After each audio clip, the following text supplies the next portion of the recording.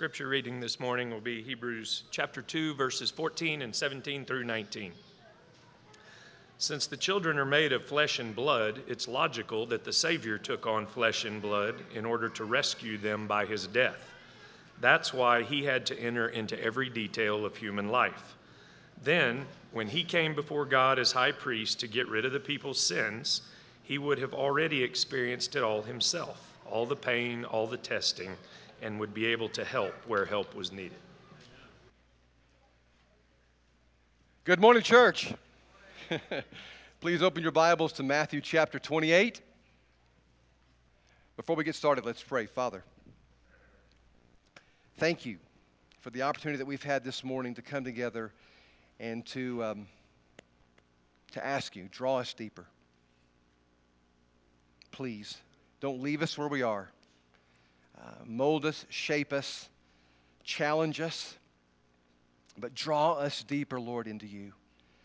And God, we realize we're not the only faith family meeting today to sing, to pray, to offer our hearts to you in service, to hear a word preached from your word.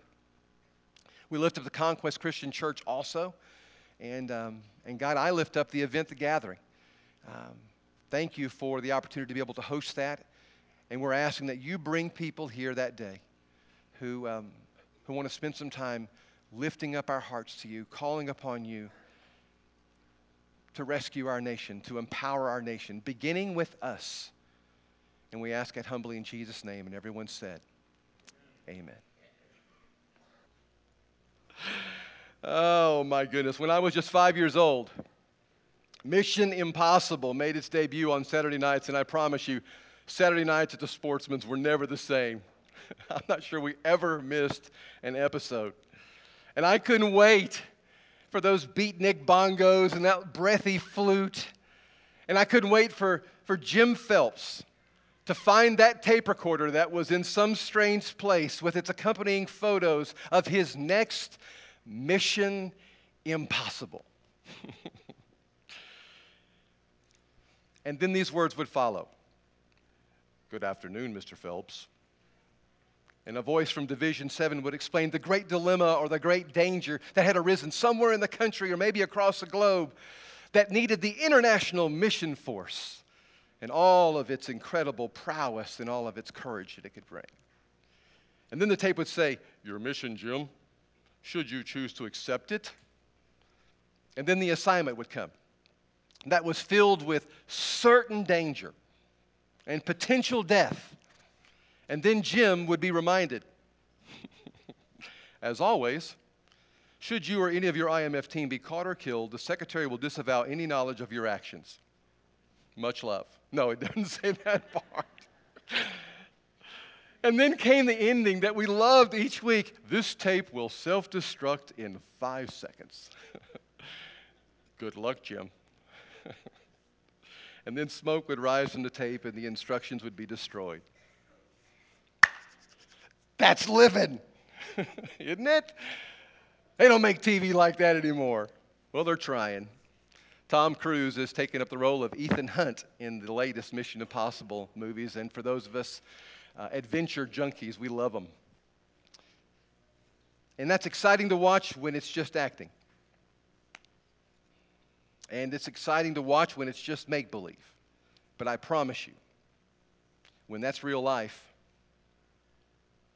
with real people receiving those kind of assignments and receiving those kind of orders, where certain danger and potential threat to life are very real threats, I promise you it gets real serious. Because real sons and real daughters and real husbands and real wives and real mothers and real daddies could be badly wounded, if not killed. And that's why I doubt when, on a certain windy day in April, and Jesus decides to have a little talk with his 11, that I doubt the air was filled with giddy intensity when he shared these particular words with them. Then the 11 disciples went to Galilee to the mountain where Jesus had told them to go. And when they saw him, they worshiped him, but some doubted. Then Jesus came and said to them, "All authority in heaven and on earth has been given to me. Therefore, go and make disciples of all nations, baptizing them in the name of the Father and the Son and the Holy Spirit, and teaching them to obey everything that I have commanded you. And surely, I want you to know this, I'm with you always, even to the very end of the age." Now, when those words are spoken, even though they were spoken by a resurrected Jesus, even though they were spoken by someone who had just come back, and let me just say this so simply, from the dead, and had been walking and talking and eating with these guys for 40 days, did you notice in the text it said not all of them were all in? Some of them still doubted. And as I thought about that this week, I thought, who in the world could blame them? They saw Jesus die, crucified, dead. No matter how many scriptures he pointed them to through the Psalms or through Isaiah to explain why, still being seen with this guy in public was filled with certain danger and possibly death. And there were those who had their doubts about it, and I understand why. But Jesus goes ahead and he shares a mission with them that he hopes that they will take up and run with when he's gone. And that is where, most of you who have your Bibles open to it, and even those of you who don't, know this. That's where the story ends. With that mission. And we don't have a clue what happened. Yes, we do. We're here. We know that just like Jim Phelps, those 11 said, yes, we're in. Even though some of them still doubted, yes, we're in. Without the beatnik bongos, without the cool flute, ba-na-na, ba-na-na, ba-na. But I have to believe, as we've read from one of the other gospel writers, that the moment that he drops that mission on them and he exits by being taken up into the clouds, I'm not sure we needed cool music and bongos because the air was electric. Now, I wish some way, somehow, I could replicate that moment in Jesus' life with the disciples here, but even the beatnik bondos and even the flutes and the cool pictures and the bringing back of a time in our lives where, yes, we wanted to be involved in mission. I wish I could replicate that, but there's no way that I can. And if you're a follower of Jesus, I'm not sure you need that either. But I do know this, we as a family need to be reminded that their mission is our mission. We do. I do. And that this mission is going to be filled with possible danger and quite possibly death. Somebody says, yeah, right. This is church. Maybe danger of total boredom. Maybe danger of not getting to see my favorite team play if the preacher doesn't hush up soon enough. Maybe death by sermon. But come on, potential danger, this is church. Potential death, this is church.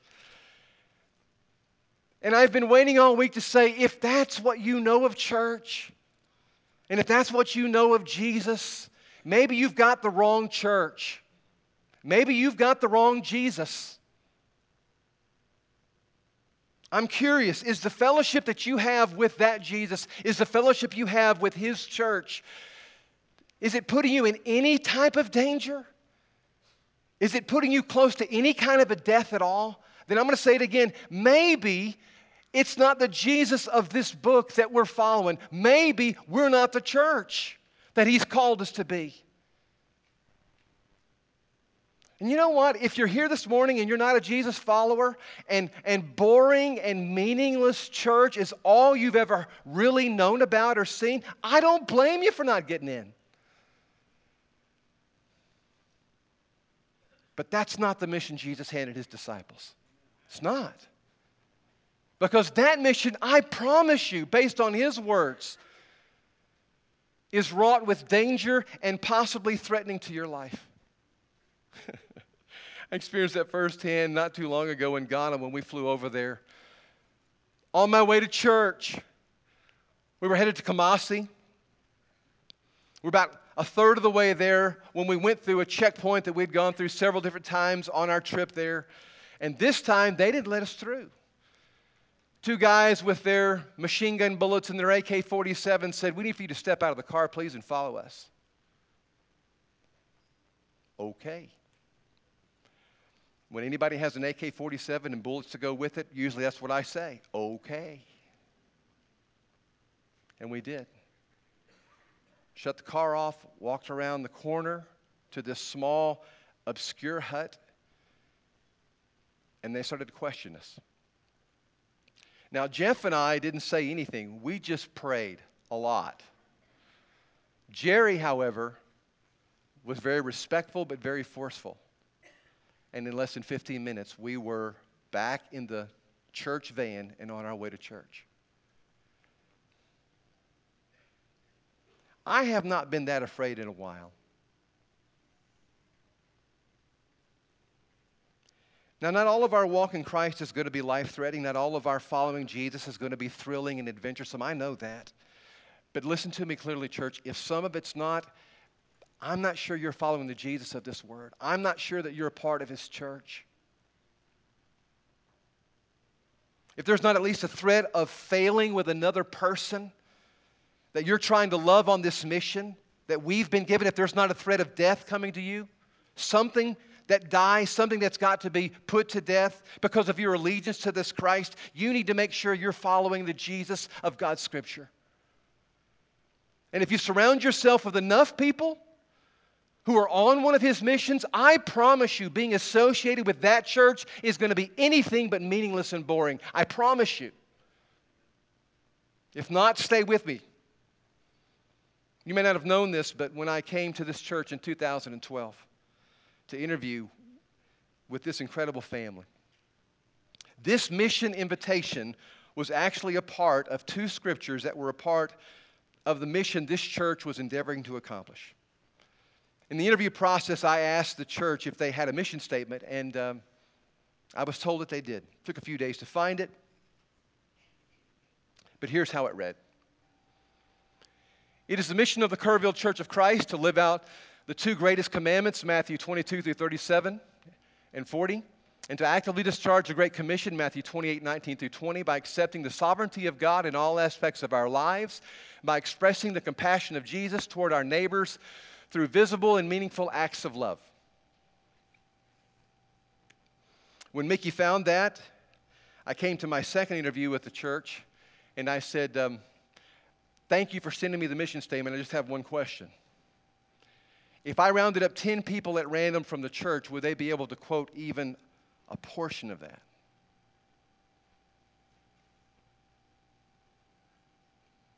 And humbly they said, no, probably not. And they said they sure would like to get to a place where it was true, though. And so we went to work. Over the next couple of months, I met with the staff and with the elders, and together we worked on coming up with what we hoped was a biblical, repeatable, and hopefully inspirational version of that mission statement. Here's what we came up with.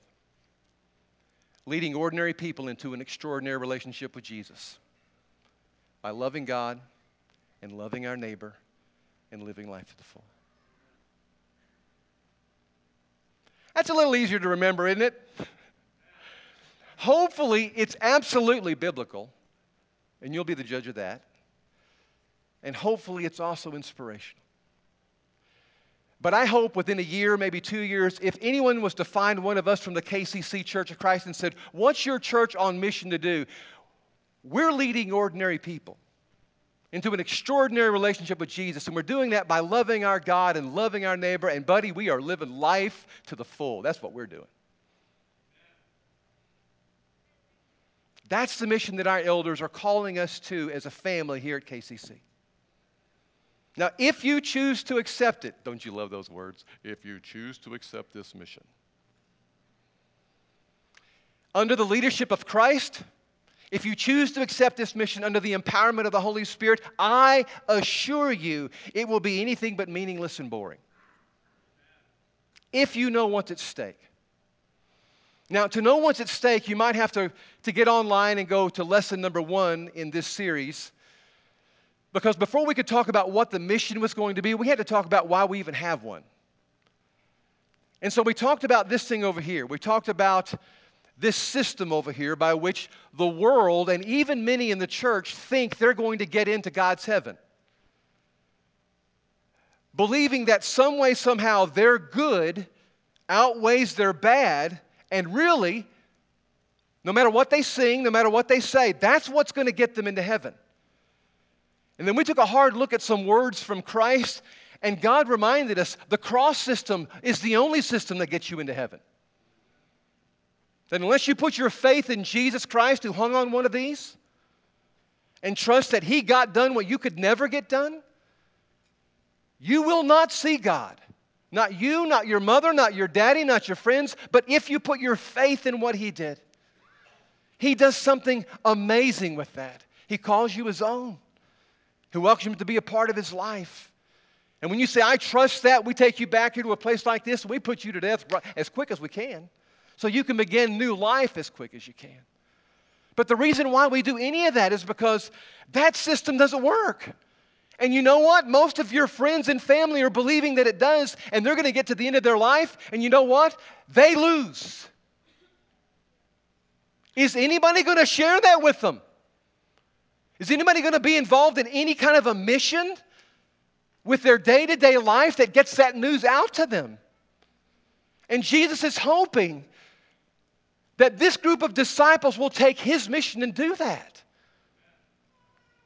That we really will lead ordinary people into an extraordinary relationship with Him because He's the way, the truth, and the life, and nobody gets to the Father except through Him. There's a lot at stake. Don't have a lot of time to go back into that. But don't take my word for it, please. I don't invite you and I don't encourage you much to go back and listen to many of the lessons that are preached here, but I'm inviting you to listen to that one. And it mattered so much that we get this mission. God Himself came down to deliver it. That still rocks my world. And He personally sacrificed for it. And then He personally trained others to go and do it. And if you're here today because of anything to do with Jesus, it's because these 11 knee-knocking guys chose to accept that mission. To lead ordinary people into an extraordinary relationship with Jesus. That was their mission, to reproduce in others what Jesus had produced in them. You know what He did? He came to this earth and intentionally poured His life for 3 years into some men. And He loved them. And He cared for them. And He studied with them. And He taught them. God Nabad, in their very presence. And then after dying on a cross and being resurrected, He commissions them to do the same thing He did for them. A mission that is possible. And did y'all notice that I didn't even touch that? Do-do-do-do-do-do-do-do. It's good to have help from above. It's mission possible. To lead ordinary people into an extraordinary relationship with Jesus. And you know what? If I'd been behind a rock somewhere or taken a nap on that hill the day that Jesus proposed this mission, my first response to these guys would be, are you kidding me? I buy fish from one of them. I get my taxes done by one of them. They're not scholars. They're not political leaders. They're not even professional religious people. They're just so ordinary. And Jesus' response would have been, yes, they are. Because you see, that's our market. Look at all of them. They're all so ordinary. Besides, the extraordinary are just too busy being fabulous. The extraordinary don't have time for me. And Jesus' response would have been, that's why I have some guys on mission. And we're going after the ordinary folks. Very few of us had a butler draw our baths this morning, I'm suspecting. Very few of us had a maid lay out our clothes for us. Very few of us had eggs that were Benedict. If we had orange juice, maybe some of you had it fresh squeezed, but not probably. Most of us climbed out of our common beds, put on our common shoes, or wearing common clothes, drove up in our common cars, and sometimes we came to a common church to do common church things. And Jesus says unacceptable. Not the clothes part, not the bed part, not the shoes part. No, that's just ordinary stuff. But the common church part, that's not acceptable. But the ordinary people part, that is. And besides, most of the people I know are so ordinary. Sorry, you got an ordinary preacher. He's not the celebrity guy who people are calling to, hey, come be on their TV show. And I don't write books.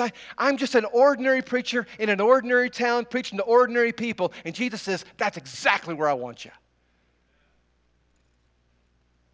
Our young people struggle with ordinary fears. Is anybody ever going to ask me out on a date? Am I ever going to get hired by someone? Do I have what it takes to graduate, to get a car, to find a job? And am I ever going to get over this acne? Just ordinary stuff. Our not so young are still pretty ordinary. Am I going to have enough this month to make ends meet? I wonder if I'll ever have more in savings than I do on credit card debt. I wonder how we're going to put our kids through college. I wonder if our marriage is going to hold out, and I wonder how our kids are going to turn out.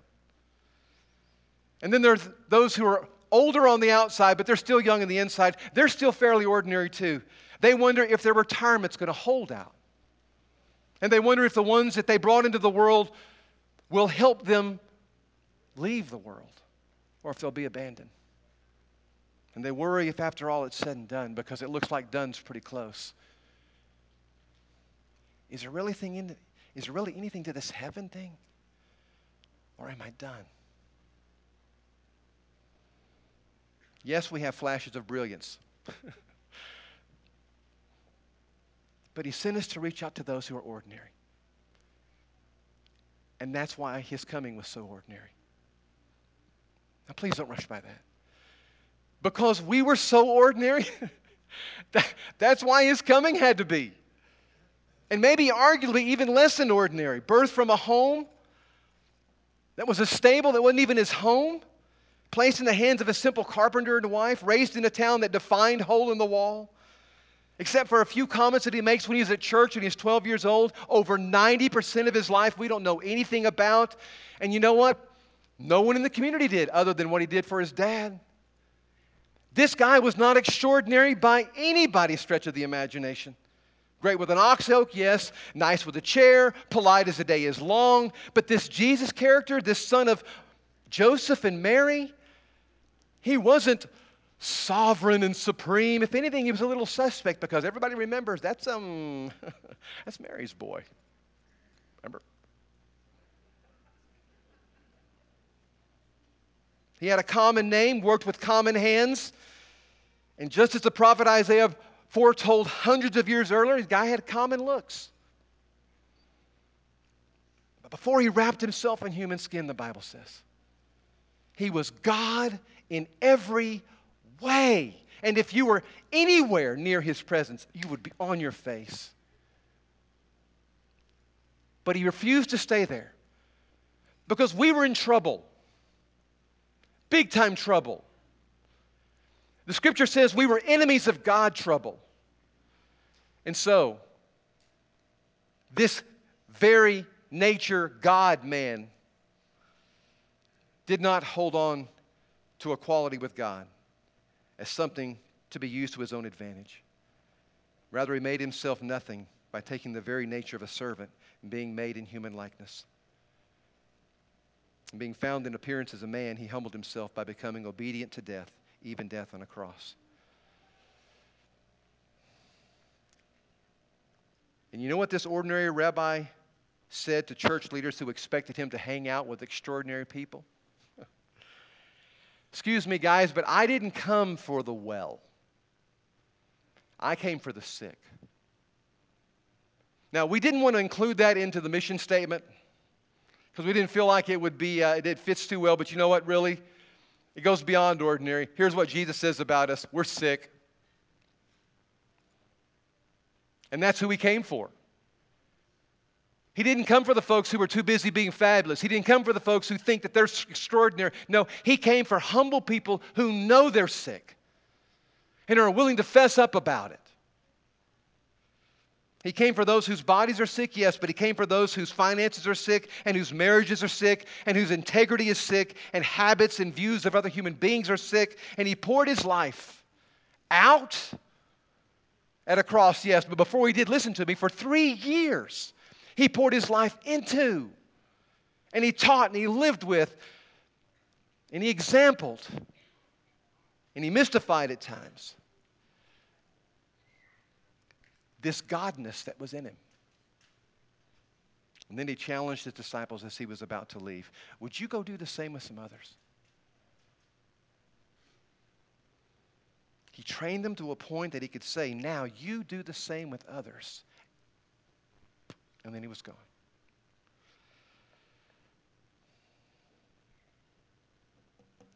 Can I ask you the question that he asked them? Will you go? Will you make it your mission to lead ordinary people into an extraordinary relationship with Jesus?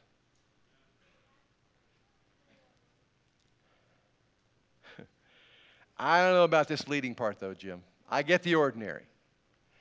But leading anybody? I don't think so. I'm just doing good to be a follower.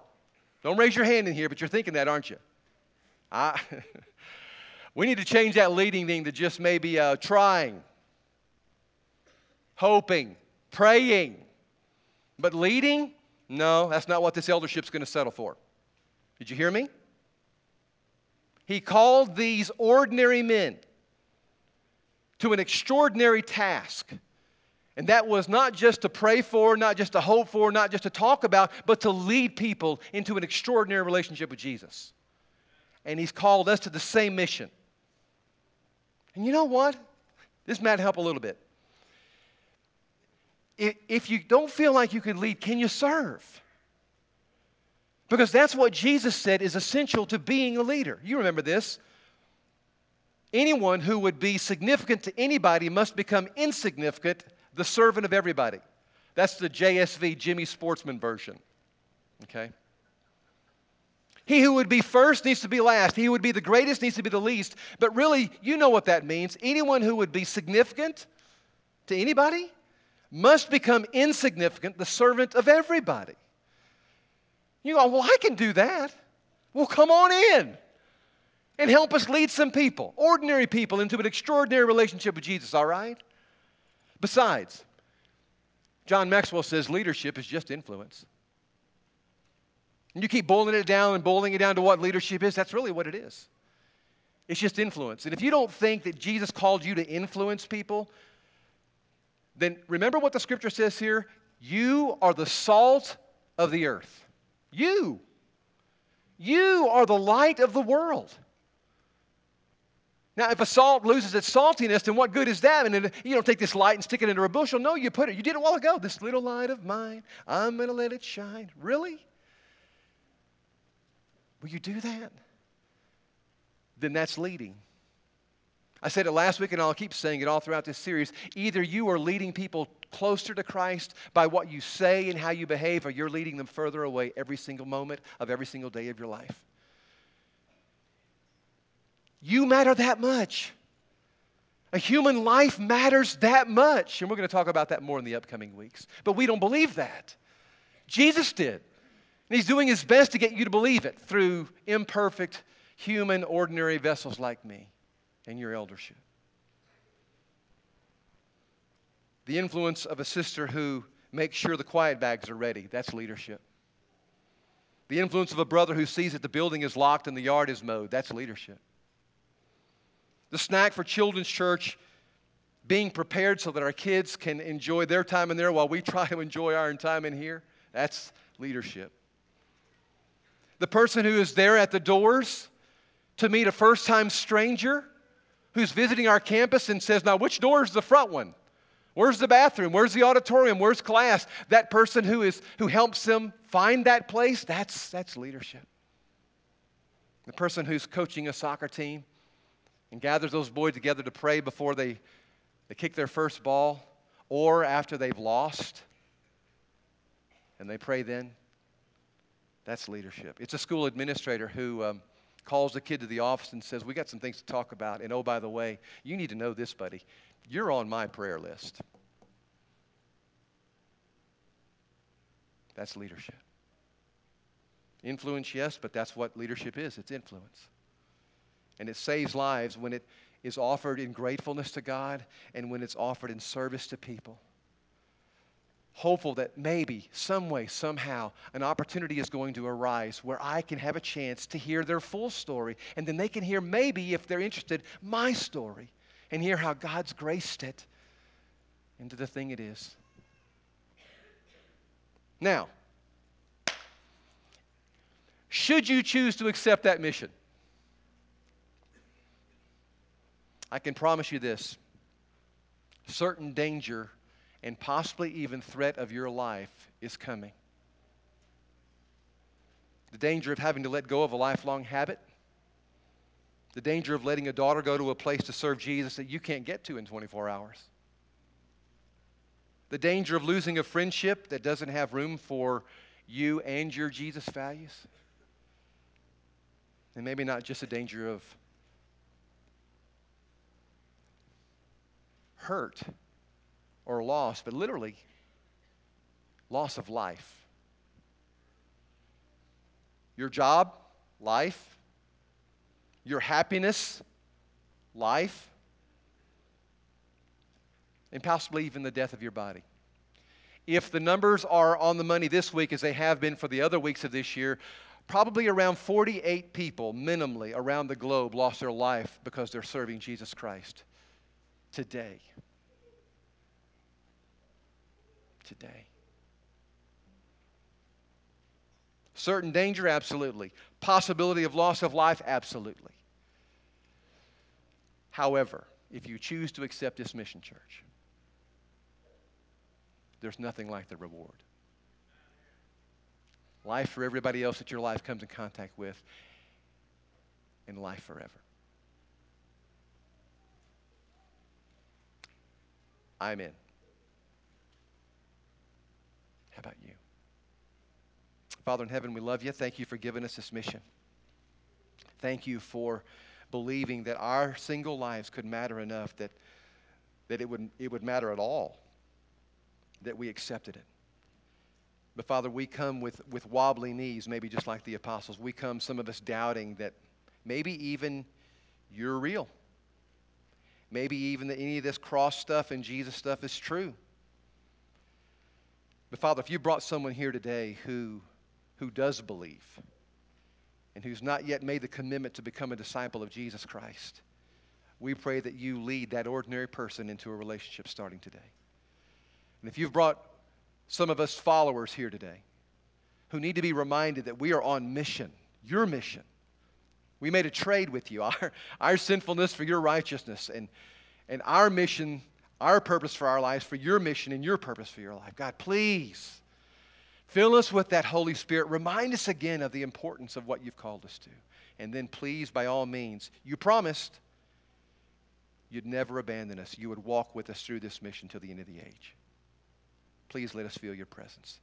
We ask us in Jesus' name.